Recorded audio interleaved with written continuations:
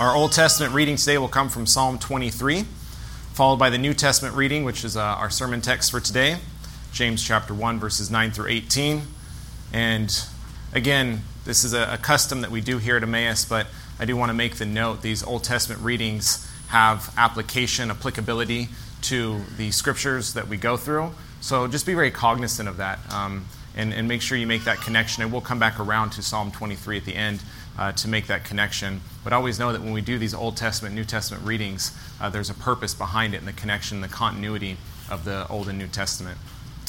So Psalm 23. Psalm 23. Hear now the reading of God's most holy word.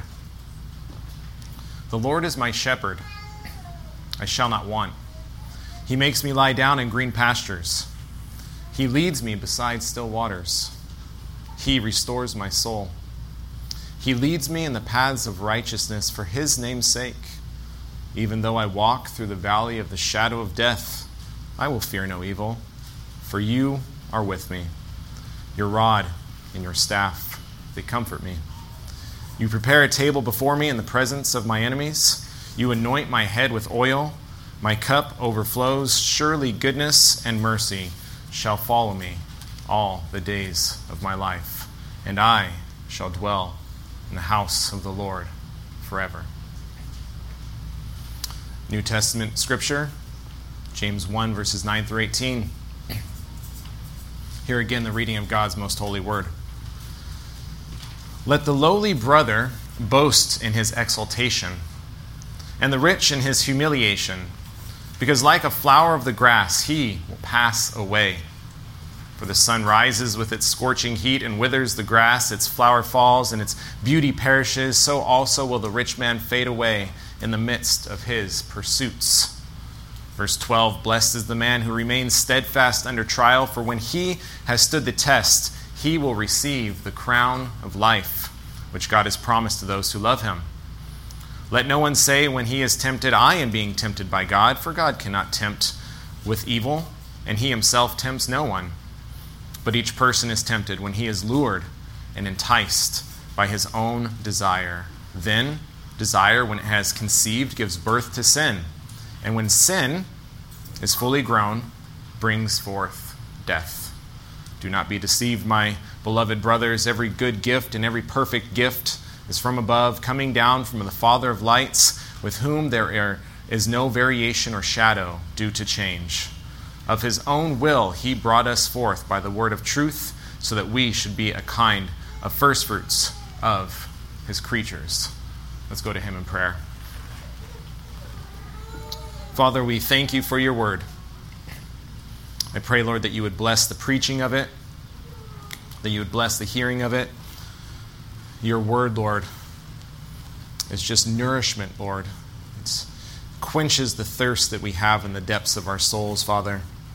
And I pray, Lord, that today, as your word is preached and proclaimed, that hearts are changed, hearts are transformed, Lord, that your people would hear your word and they would hear it clearly, Lord, and the application would be made from it, Lord. So I pray, Lord, for this time as we go through your word that is nourishing to our souls, Father.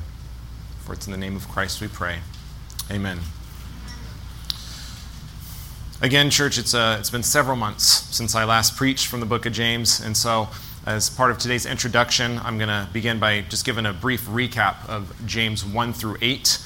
As you know, it's very important that we always look at a section of Scripture in its proper context, and due to the amount of time that's passed, it'd be good for us to go back and just get a little bit of a recap on it, especially considering how James 1 through 18 is connected as one section. So we remember that in verse 1 of chapter 1 in James, he tells us who he is writing to. Namely, he says, the 12 tribes in the dispersion. James's audience would have been primarily of Jewish background, hence the multiple Old Testament connections he makes throughout his book. However, we know that James is ultimately writing to the New Testament church.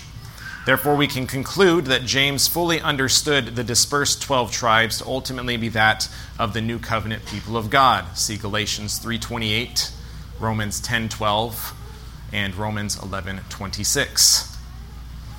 Next, it's important to see that James chapter 1, verses 2 through 18 are all connected as one section of writing under the theme that we've been looking at, how we are to face trials, or more particularly, how we are to face trials of various kinds. In verses 2 through 4, which I covered in my first sermon, we saw that James was teaching us how we are to, quote, consider it joy when we face trials of various kinds.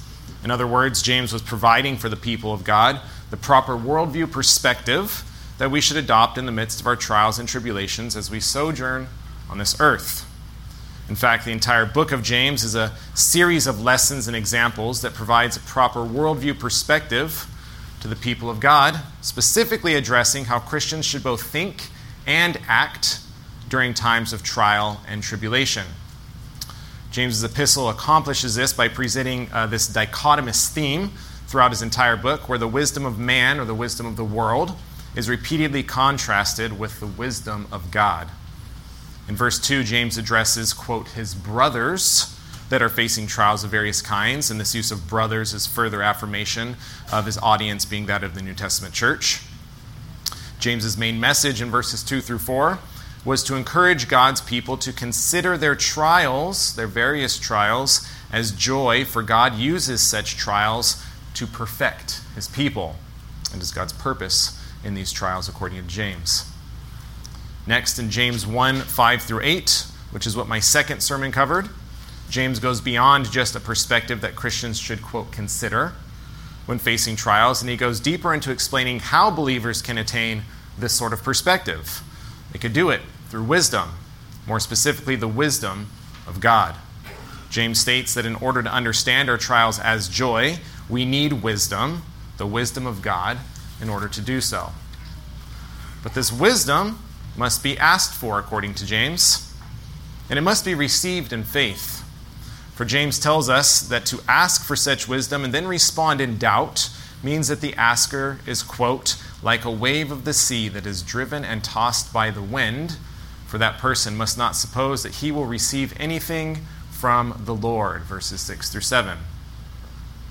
And so it's very important, church, that we understand the connections between verses 2 through 4 and then 5 through 8, and today 9 through 18. Because again, if we desire to properly understand and apply God's word correctly, we must always be careful to understand a passage within its proper context and in light of the surrounding scriptures. And so this brings us now to James 1, 9 through 18, which these verses 9 through 18, can be broken down into three smaller sections. In verses 9 through 12, section 1, James gives a more direct and specific example of how the types of trials that many in the church that are enduring at the time, and he talks about how the rich and the poor will experience these different. He has very different words for the rich and the poor in these particular verses. In verse 13 through 15, James gives clarification in the topic of temptations that believers often will face in the midst of their trials. And then in verses 16 through 18, James gives a sort of conclusion to this section on facing trials, as he gives his audience theological insight into the role of God in the midst of his people's trials and tribulations in this life.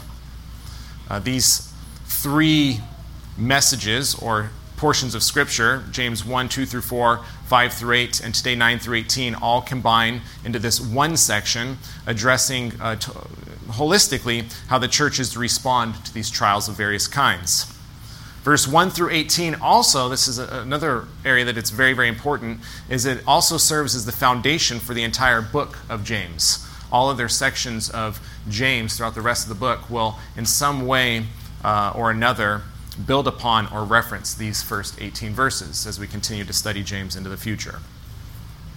And so we'll now look more closely at verses 9 through 18 as we conclude this foundational section and as we work more carefully to understand and apply the divine teachings within. And so in the first section, verses 9 through 12, James begins in verse 9 by stating that the lowly brother should boast in his exaltation, whereas the rich in his humiliation will pass away like a flower of the grass. Here James continues his paradoxical approach as he contrasts two particular words, the lowly, or the poor, against the rich. As we have seen, James has a continual theme of presenting his teachings utilizing this, as I coined in my last sermon, this Poseidian approach. If you remember from my last sermon, I encouraged you to watch the movie Poseidon or Poseidon Adventures. Did any of you actually follow up on that homework assignment? Anybody? It's okay. I didn't think that you probably would. It's a good movie, by the way. But I'm going to give another quick overview of it because I think it's really important to understand the storyline of that particular film as it applies to what James is doing. So for those of you who haven't seen the movie and didn't do your homework, what's happening in this, in short, is that this massive boat has turned upside down. And the only way to get out of this boat, it's an adventure story the whole time, everybody's having to climb from the top of the boat to the bottom to get out of the bottom of the boat. Everything has become flipped, right?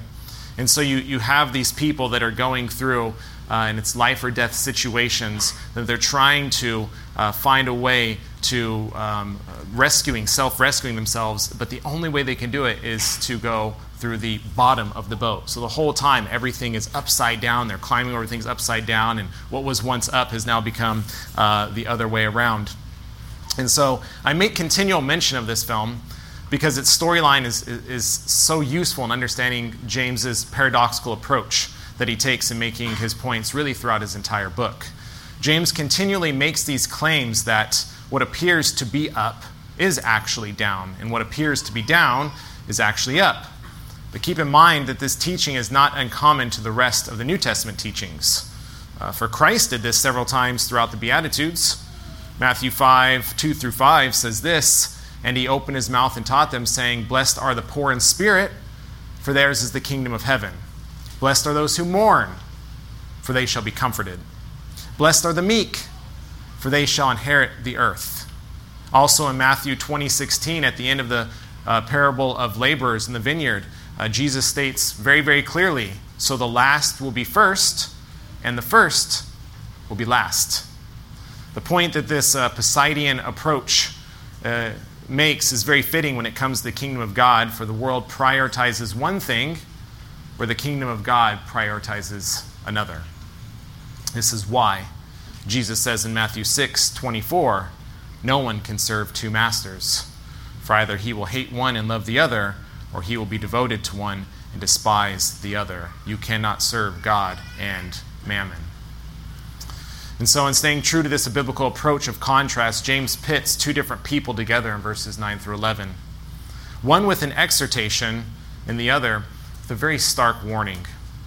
James says that the lowly brother should boast in his low position.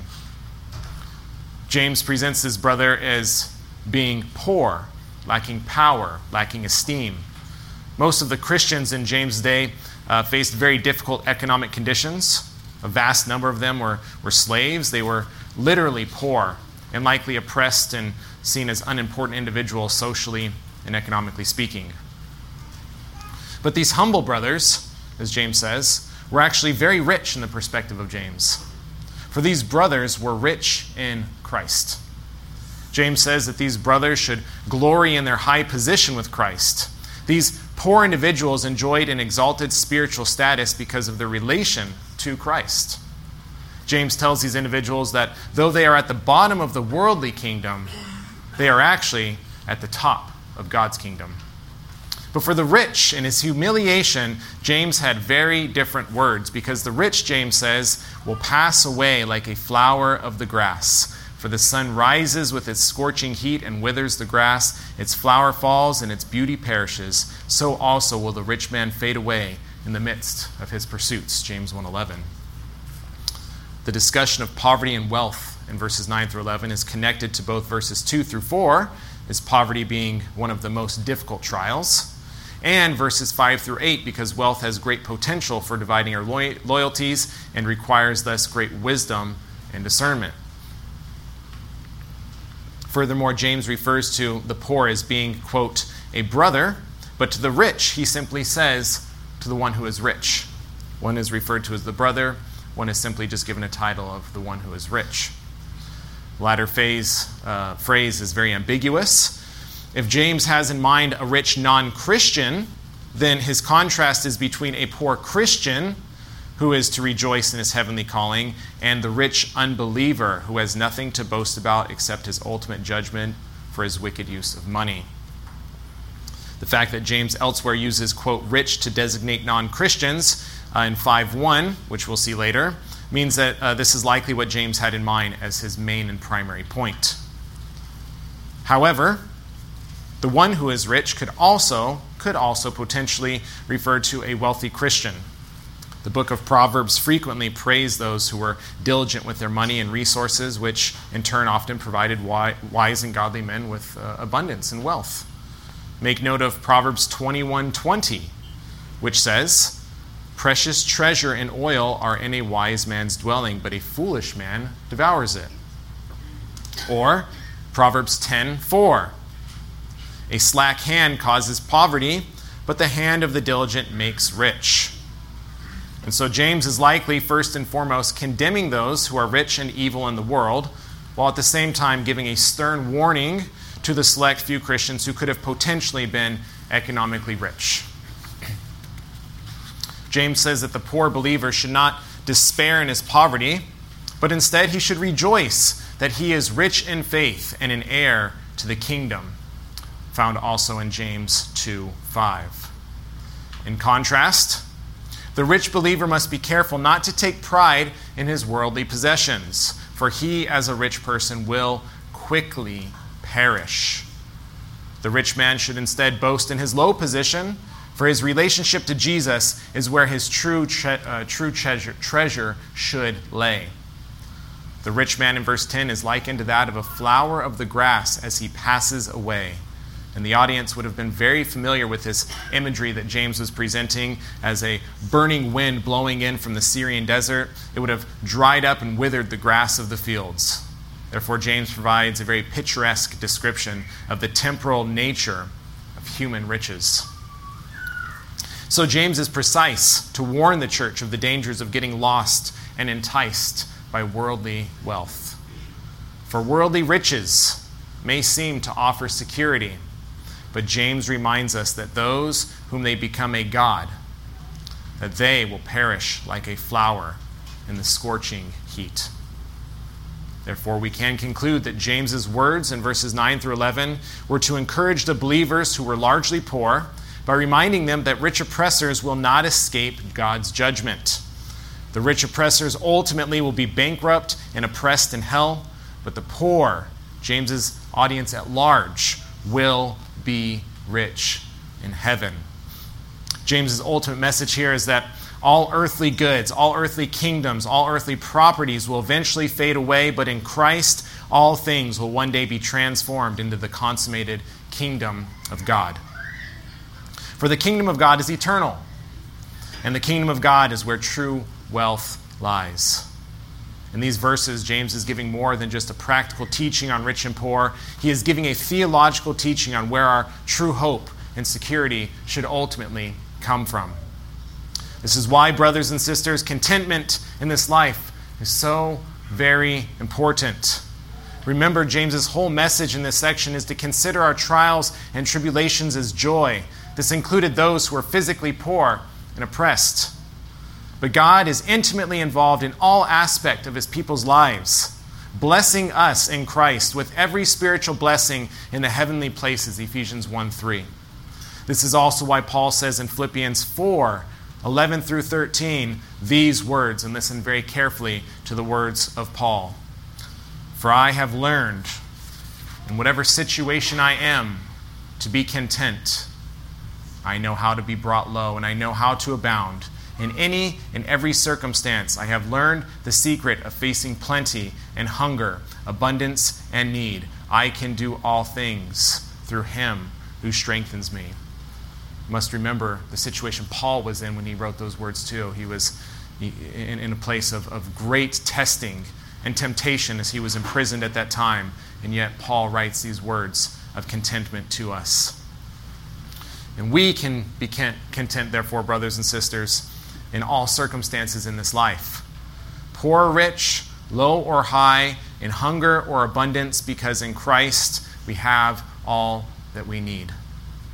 For that reason, in verse 12, James says the words, "Blessed is the man who remains steadfast under trial," because our true treasure is always Christ,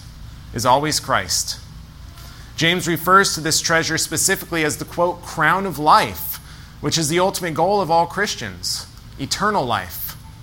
More specifically, James's use of the crown implies that of a kingdom of Christ's eternal kingdom. And we must always be kingdom-oriented, church. Always.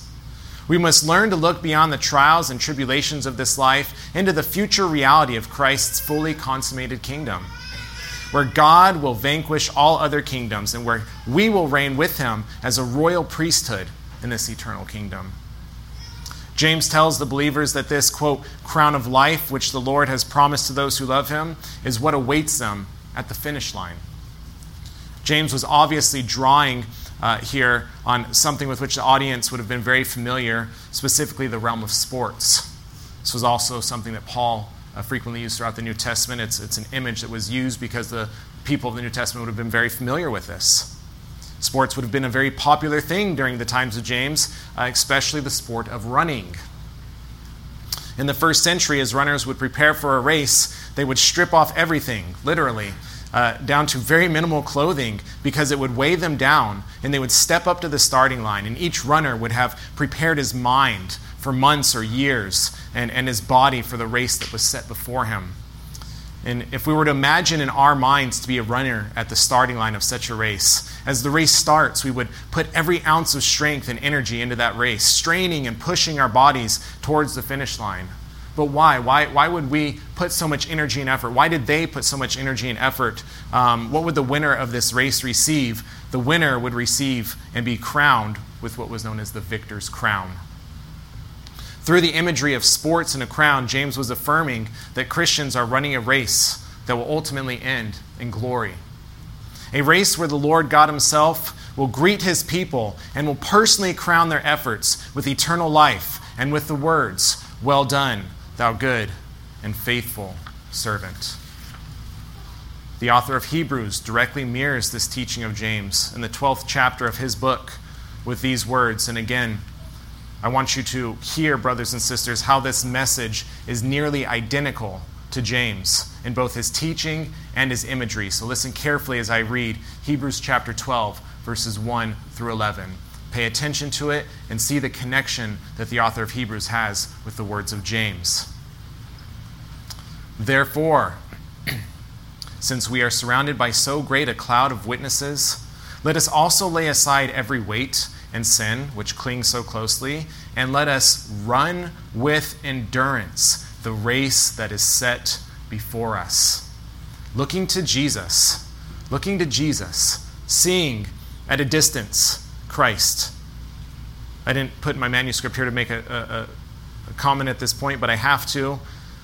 To run the race with endurance with our eyes fixed on Jesus. If you've ever had to run long distances before, I'm not a long distance runner, but I know I set something way down. I say, I'll stop running when I get there. That's the point, right? That's what he's saying. That's your focus. You're tired. It may hurt. You grow weary, but you must keep your eyes fixed. You must keep them fixed on the goal that is before you. Looking to Jesus, the founder and perfecter of our faith, who for the joy that was set before him endured the cross. What did Christ do? The same thing. He set the joy set before him, and he endured the cross, despising the shame, and is seated at the right hand of the throne of God. What did Christ do? He set before him the goal. He accomplished that goal. And what does he get? He is now seated in the royal seat. That is what the author of Hebrews is saying. Verse 3. Consider him. So consider what Christ did as he ran the race for himself, who endured from sinners such hostility against himself, so that you may not grow weary. Why? So that you may not grow weary or faint-hearted in your struggle against sin. For you have not yet resisted to the point of shedding your blood, and have you forgotten the exhortation that addresses you as sons? My son, do not regard lightly the discipline of the Lord, nor be weary when reproved by him. Christ suffered it. He ran the race It was difficult for him. He finished strong. He is being our example here, the author of Hebrews is saying. Verse 6, for the Lord disciplines the one he loves and chastises every son whom he receives. It is for discipline, in other words, trials of various kinds. It is for the difficulties in this life that you have to endure. God is treating you as sons. If you go through difficulties in this life, it's because the Lord loves you and is doing something.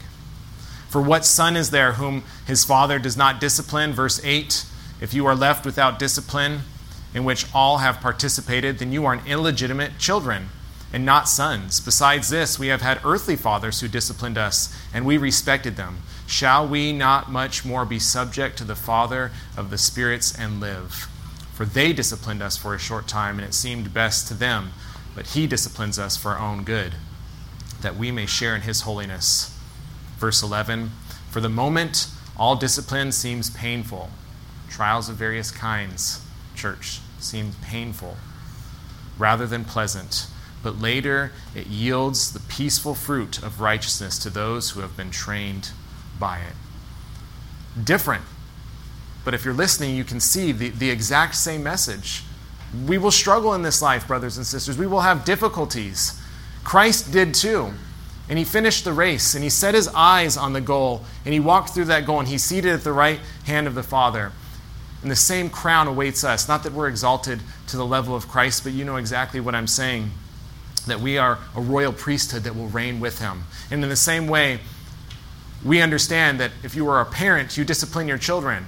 It's so easy for us to understand that concept. A child acts out, we must discipline them. It's for their own good. The child doesn't understand it. And he's saying, that's how it is with God. That's how it is with you. You have to understand that concept. Your child doesn't always understand discipline. We won't always understand discipline, but we must know it is always for our own good. And so we are to run the race that is set before us, knowing that our crowns of righteousness are what await us. In our race,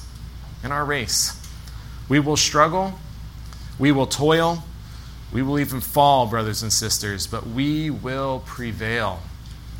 For the Lord is training us through discipline, for his eternal glory. He is using our trials and our tribulations while disciplining us when necessary to form us into something far greater than we could ever have imagined. In the next section, verses 13 through 15, James shows us that he is very aware that this, quote, training through trials that Christians go through has a contingency. Following his explanation on how the believer should endure trials, James makes the immediate connection between the endurance of our trials and the following temptations that we will almost certainly encounter. In verse 13, James plainly says, let no one say when he is tempted, I am tempted by God. For God cannot and does not tempt anyone with sin or with evil. And is it not, church, in our difficult times that we are most tempted to neglect or even turn from the things of God? Yes, unfortunately, it is the times we need to be closest to the vine that we are instead tempted to forget and disregard the things of God. But James clarifies to his audience that it is not God who causes us to sin, for God does not and cannot tempt anyone to sin. James has already made it abundantly clear that our trials of various kinds are in fact taking place to work in us perfection, not sin. And so the question could be asked, if God cannot tempt us to evil, how is it that we sin? James, in anticipation of such question, gives a very clear and direct answer, saying in verse 14, each one is tempted when he is drawn away by his own desires and enticed. Here James leaves no doubt that we are the individuals responsible for our own sin, no one else. We sin because we are sinners at the core. But isn't Satan the culprit, we might ask? Do we not sin because he tempts us to sin? Well, indeed he does. James is not denying this point, but the truth of the matter is that Satan could not have any success with us at all if it were not for the fact that we still struggle with the effects of sin within the heart. For we do not yet fully possess the nature of God, which gives us a complete freedom from the effects of sin. Instead, we possess a nature that readily inclines us towards it. We are no longer as God originally made us. We originally had an unwavering desire for God, but sin killed off this desire and replaced it with a desire for sin. As we engage with the sins outside of us, we are tempted to respond through the sins within us. We are wicked throughout the core. This is why you did not choose God, brothers and sisters. He rescued you. You were dead, and He gave you life.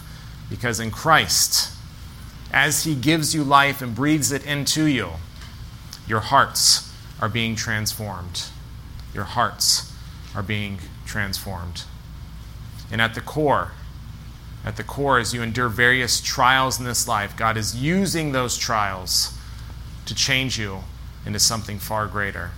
This is why, pertaining to the new covenant people, Jeremiah says in chapter 32, verses 38 through 39 of his book, "And they shall be my people, and I will be their God. I will give them one heart and one way, that they may fear me forever, for their own good and the good of their children after them." God is giving a new heart to the people of God. It is through Christ, as His spiritual kingdom is going through and capturing the hearts of men. God is capturing the hearts of these men, bringing them into His eternal kingdom, and through this life, transforming them more and more into the image of His Son. In Christ we have been reconciled to God, Ephesians 2:12. Though we still fight with sin, the day will come when God returns to judge, removing all sin from His people, and we will dwell with Him forever. But in our time here on earth, for now, our fight with sin remains. And so in verses 14 and 15, James explains to the believer through the use of these two very vivid images how sin is able to do this work. And he gives us these images so that the believer will be careful to not fall victim, to not fall prey to the effects of sin. The first image that he gives in verse 14 is that of fishing. The words translated lured and enticed were fishing terms used to portray the image of a fish that was swimming downstream, only to be drawn off towards something that seemed attractive and appetizing, only to later discover that the bait had deadly hook in it. The second image in verse 15 that James uses is that of childbirth. Here, with the words, James portrays an image of a man lusting over a harlot, only to be enticed and seduced. And the man then surrenders his will to lust, where conception takes place between will and desire, and lust then gives birth to sin. We must make careful note here that just because we're tempted does not mean that we have done anything sinful. For Christ Himself was tempted many times. But what James is teaching us is that when the desire of man, goes out and embraces and meets a forbidden thing, an unholy marriage takes place between the two, giving birth to sin. What begins as a seed in the heart becomes full-blown action in the will. This is what Jesus addressed in Matthew 5:27 through 30, which I'm going to read because it is a very clear example of this. Matthew 5, verse 27, "You have heard that it was said, 'You shall not commit adultery,' but I say to you that everyone who looks at a woman with lustful intent has already committed adultery with her in his heart. For if your right eye causes you to sin, tear it out and throw it away. For it is better that you lose one of your members than that your whole body be thrown into hell. And if your right hand causes you to sin, cut it off and throw it away. For it is better that you lose one of your members than your whole body go into hell." What Jesus is not teaching here is that if a person looks at someone with lustful intent, that it's the same as committing adultery. I've heard that teaching before. You've probably heard that teaching before. That's absurd. Those are two very, very different things. What Jesus is teaching, and this is why he goes on in verses 29 through 30 to give safeguards against it. He says, if this is something that is tempt you, avoid the temptation, because if you play with the temptation for too long, that seed grows in the heart, and it's only a matter of time before temptation becomes action, right? If something happens first in the mind, and it drives in the heart, and then I think about it, and I dwell upon it, and then I act it out, that's how sin comes about. I've been in the counseling game for a long time, brothers and sisters, and it's amazing. You learn things about people and about how sin works, and people don't come into the counseling office with certain sins that happen overnight. How this happened? It just happened. No, it didn't. I know way too well of how sin works. This happened years ago, and it started as a seed, and you had a full-blown weed that was 10 feet tall, and you disregarded it. And every single time, as we get to the core of the matter, you can trace these things back. These things do not happen overnight, and that's why it's so important. And we have to pay such careful attention to this, because what James is saying is that during these times of trials and tribulation, you're going to be more at risk of these temptations. So at the point when we could potentially be the weakest is the time when these temptations could therefore be the strongest. And when people walk around with a cavalier lifestyle of the Christian faith, and they think, well, I can maybe read a verse every now and then, I'll try and make it to church, maybe every time I get a chance. There is a war, brothers and sisters, that is taking place. And to not fight this war, you're already losing. To not engage with the spiritual disciplines daily, you're losing. I struggle with it, you struggle with it. It's difficult to do these things. You sit down and there's so many things that distract us, but there's a reason why spiritual warfare is painted as a warfare. There's a war that is taking place for our hearts and our minds, and the temptations are all around us, and we have to stand firm in these temptations. And this is why Jesus clearly instructs his disciples in Matthew 26:41 on the night of his arrest, and he says these words, "Watch and pray that you may not enter into temptation. The spirit indeed is willing, but the flesh is weak." The flesh is weak. If you're struggling with sin, brothers or sisters, brother or sister, where are you at with your spiritual disciplines? Jesus said that the spirit is willing, but the flesh is weak. And are you allowing your flesh to overcome? Because when these temptations come, you will fall prey to it. If there is sin in your life, it's because you have given into these temptations. You are not cultivating the Spirit. The Spirit is not strong enough to withstand these things. God and Christ, through His Word, has given you everything that you need, and you simply are not abiding and utilizing it. So we must be careful to stay alert through the continual use of the spiritual disciplines while abiding in Christ daily, lest we fall into temptation and commit sin. Lastly, in verses 16 through 18, James encourages the reader not to be deceived by the temptations that presents themselves during the times of trial and tribulation. James reassures the believer that God is ultimately good, with only the best intentions for his people. We learn very clearly in Scripture that God does not tempt, but He does test, brothers and sisters. He does test. It is during trying times that we have a choice with which way we will go. Trials and tribulations always present us with a choice to trust in God or to not. James and his audience were very steeped in the Old Testament, and the word testing that James used back in verse 12 appears almost 40 times in the Old Testament. God tested Adam and Eve. We know how that went. God tested Abraham when he asked him to sacrifice Isaac. God tested Israel, and they wandered in the wilderness, which we have seen throughout our current study through Exodus and will continue to see. It's very likely that James had this very point in mind, referring to the Exodus people when he used the word testing. That Israel's deliverance from Egypt, followed by episodes of hunger and thirst, followed by further deliverance, only produced grumbling and discontentment with the people of God. As Hebrews 4:2 states, they failed not because God enticed them to sin, but because of their faithlessness. But Moses, the one who depicts Christ in the story of deliverance, passed this test. For his heart was focused on the person of God rather than on the situations before him, rather than on the trials and tribulations before him. So James says that God intends trials to promote endurance, so that we who love God will receive the crown of life.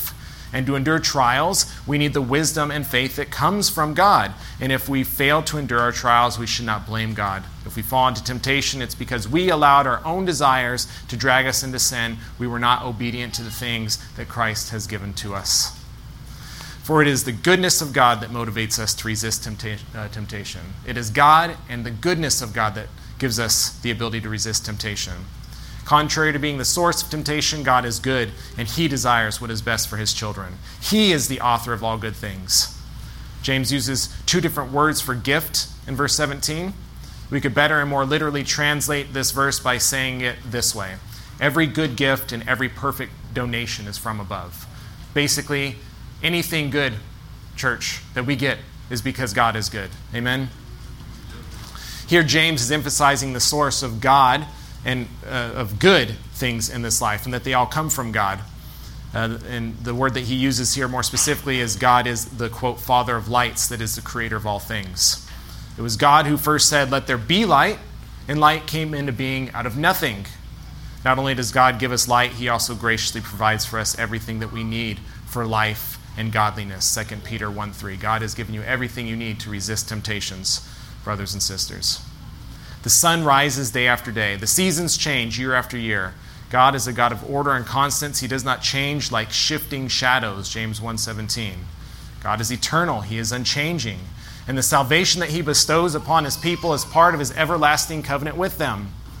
In the same way that it was God who called forth light when creating the new universe, it is, quote, out of his will, verse 18, that he brings forth the people of God into an eternal relationship with him. It is out of God's will that any single one of us has come into relationship with him. And what is the agent or the means that God uses to bring his people out so that we can see, so that we can be activated, so that we can respond? It is the, quote, word of truth in verse 18.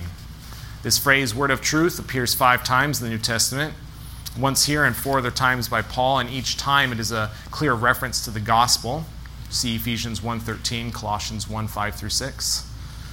God wills our salvation, and he achieves it through the gospel. As Peter states in chapter 1, verse 23 of his epistle, you, church, have been born again, not of perishable seed, but of imperishable, through the living and abiding word of God. This is the kindness and excellence of God, that God calls sinners to repentance through the preaching and hearing of his most holy word. And since in our salvation, our life now rests on God's unchanging goodness and not our own fickle choices and feelings, our salvation is forever and eternally secure. Thus, by trusting in the gospel of Christ, we, the people of God, become a kind of first fruits of his creatures. This word first fruit was language from the sacrificial system in the Old Testament. We'll soon learn more about this topic as we continue our study in Exodus, but James and the rest of the New Testament uses this term first fruit metaphorically to describe the new life that takes place when the Spirit of God joins a believer to Christ and salvation. And so James concludes this section, verses 1-18, by saying that the people of God are God's first fruits. We, the people of God, are the best of his produce. Therefore, he will care for his people year by year, season by season, trial by trial. As we begin to move towards a closing, I'd like to offer you 4 points of reflective application from James 1, 9-18. That's how I like to title it, reflective application. I think there was a lot of application in there already, and there's 4 points that I'd really like to draw out and summarize for us to take away in closing. Point number one. Find your security in Christ alone. Find your security in Christ alone. Brother or sister, are you poor according to the world? Are you financially burdened? Take heart. You're rich in Christ. Are you rich in this world? Then be warned that your riches will soon fade away, and make certain that Christ is your only treasure. Don't let your heart wander because of the false security that your riches may bring you. Are you poor in spirit, brother or sister? Be encouraged and hear the words of the psalmist in Psalm 121. From where does my help come from? My help comes from the Lord who made heaven and earth. Take heart. In Christ you are rich beyond measure, and he will sustain you. Perhaps you're rich in Christ, brother or sister. The Lord has blessed you, and you're in abundance spiritually right now. Then praise the Lord and use your fortunate and blessed position to benefit others around you. As 2 Corinthians chapter 1, verses 3-4 states, blessed be the God and Father of our Lord Jesus Christ, the Father of mercies and God of all comfort, who comforts us in our afflictions so that we may be able to comfort those who are in any affliction with the comfort with which we ourselves are comforted by God. Brothers and sisters, no matter what your state is right now, no matter what you're going through, rich or poor, exalted or downcast, James's message for us is quite clear. May Christ and Christ alone be your true treasure in this life. He is our rock. He is our foundation. He is the security and our security, our eternal security in all things. And he will be faithful throughout all the days of our life. So we must trust in him. We must endure through him. We must rest in him. for we are secure in his loving arms. Point number 2, from verse 12, the endurance of our earthly trials, the endurance of them, the going through them is ultimately a blessing. The endurance of our earthly trials is ultimately a blessing. Remember James's words in verses 2 through 4. Consider it joy, my brothers, when you face trials of various kinds. For you know that the testing of your faith produces steadfastness, that we may be perfect and complete, lacking in nothing. The Lord is using your trials, church. Every single one of them. No matter what you're going through, no matter what you're enduring right now, no matter what you think that it is, there's one thing I know for certain, that everyone's trials in here is different, and you know exactly what it is. The Lord is using it. That is the message of James. He is using it to bless you ultimately.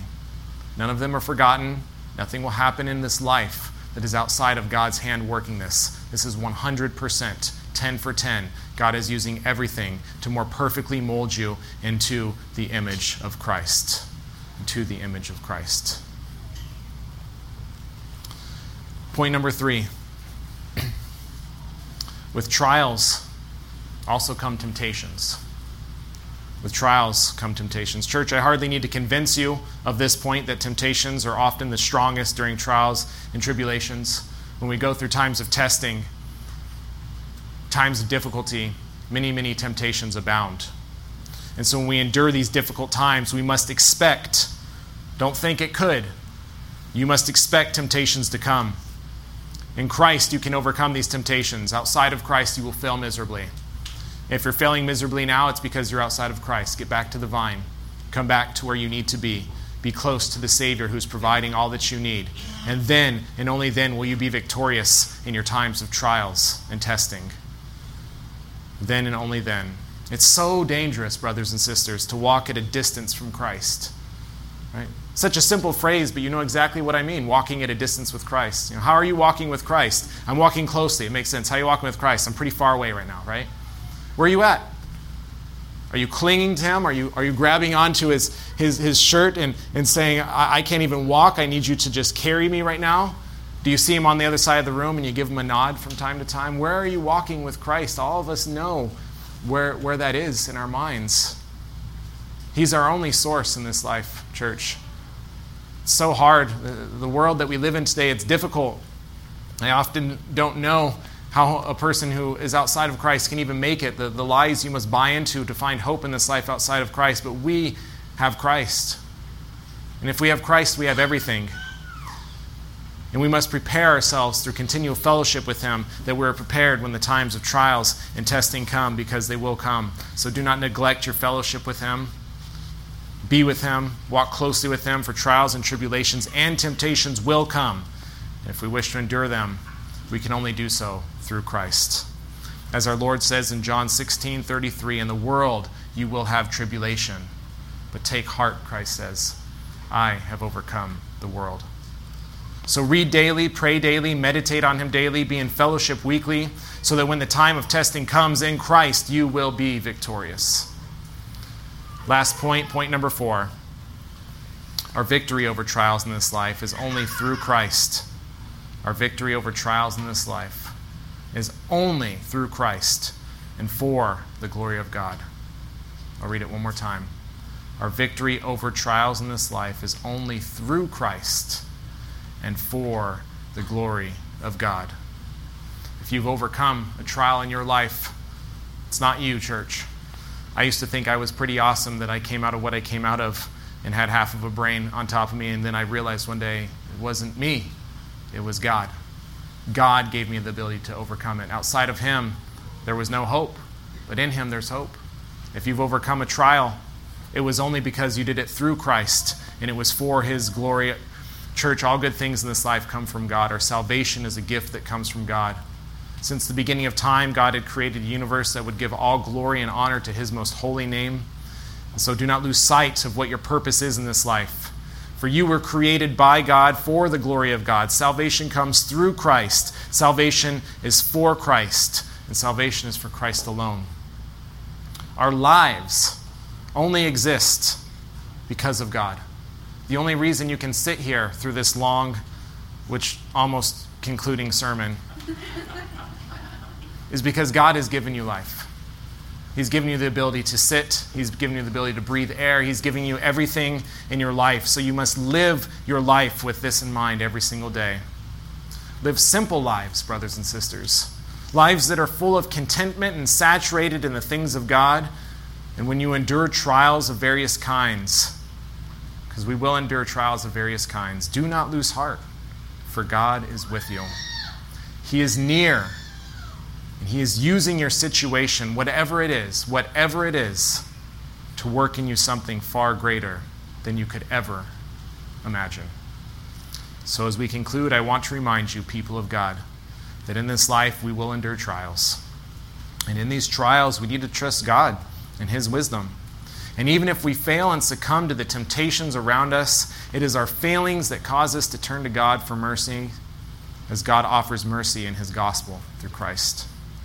This is why in trial or tribulation, success or failure, richness or poverty, health or sickness, we can walk in this life with great assurance when we are in Christ.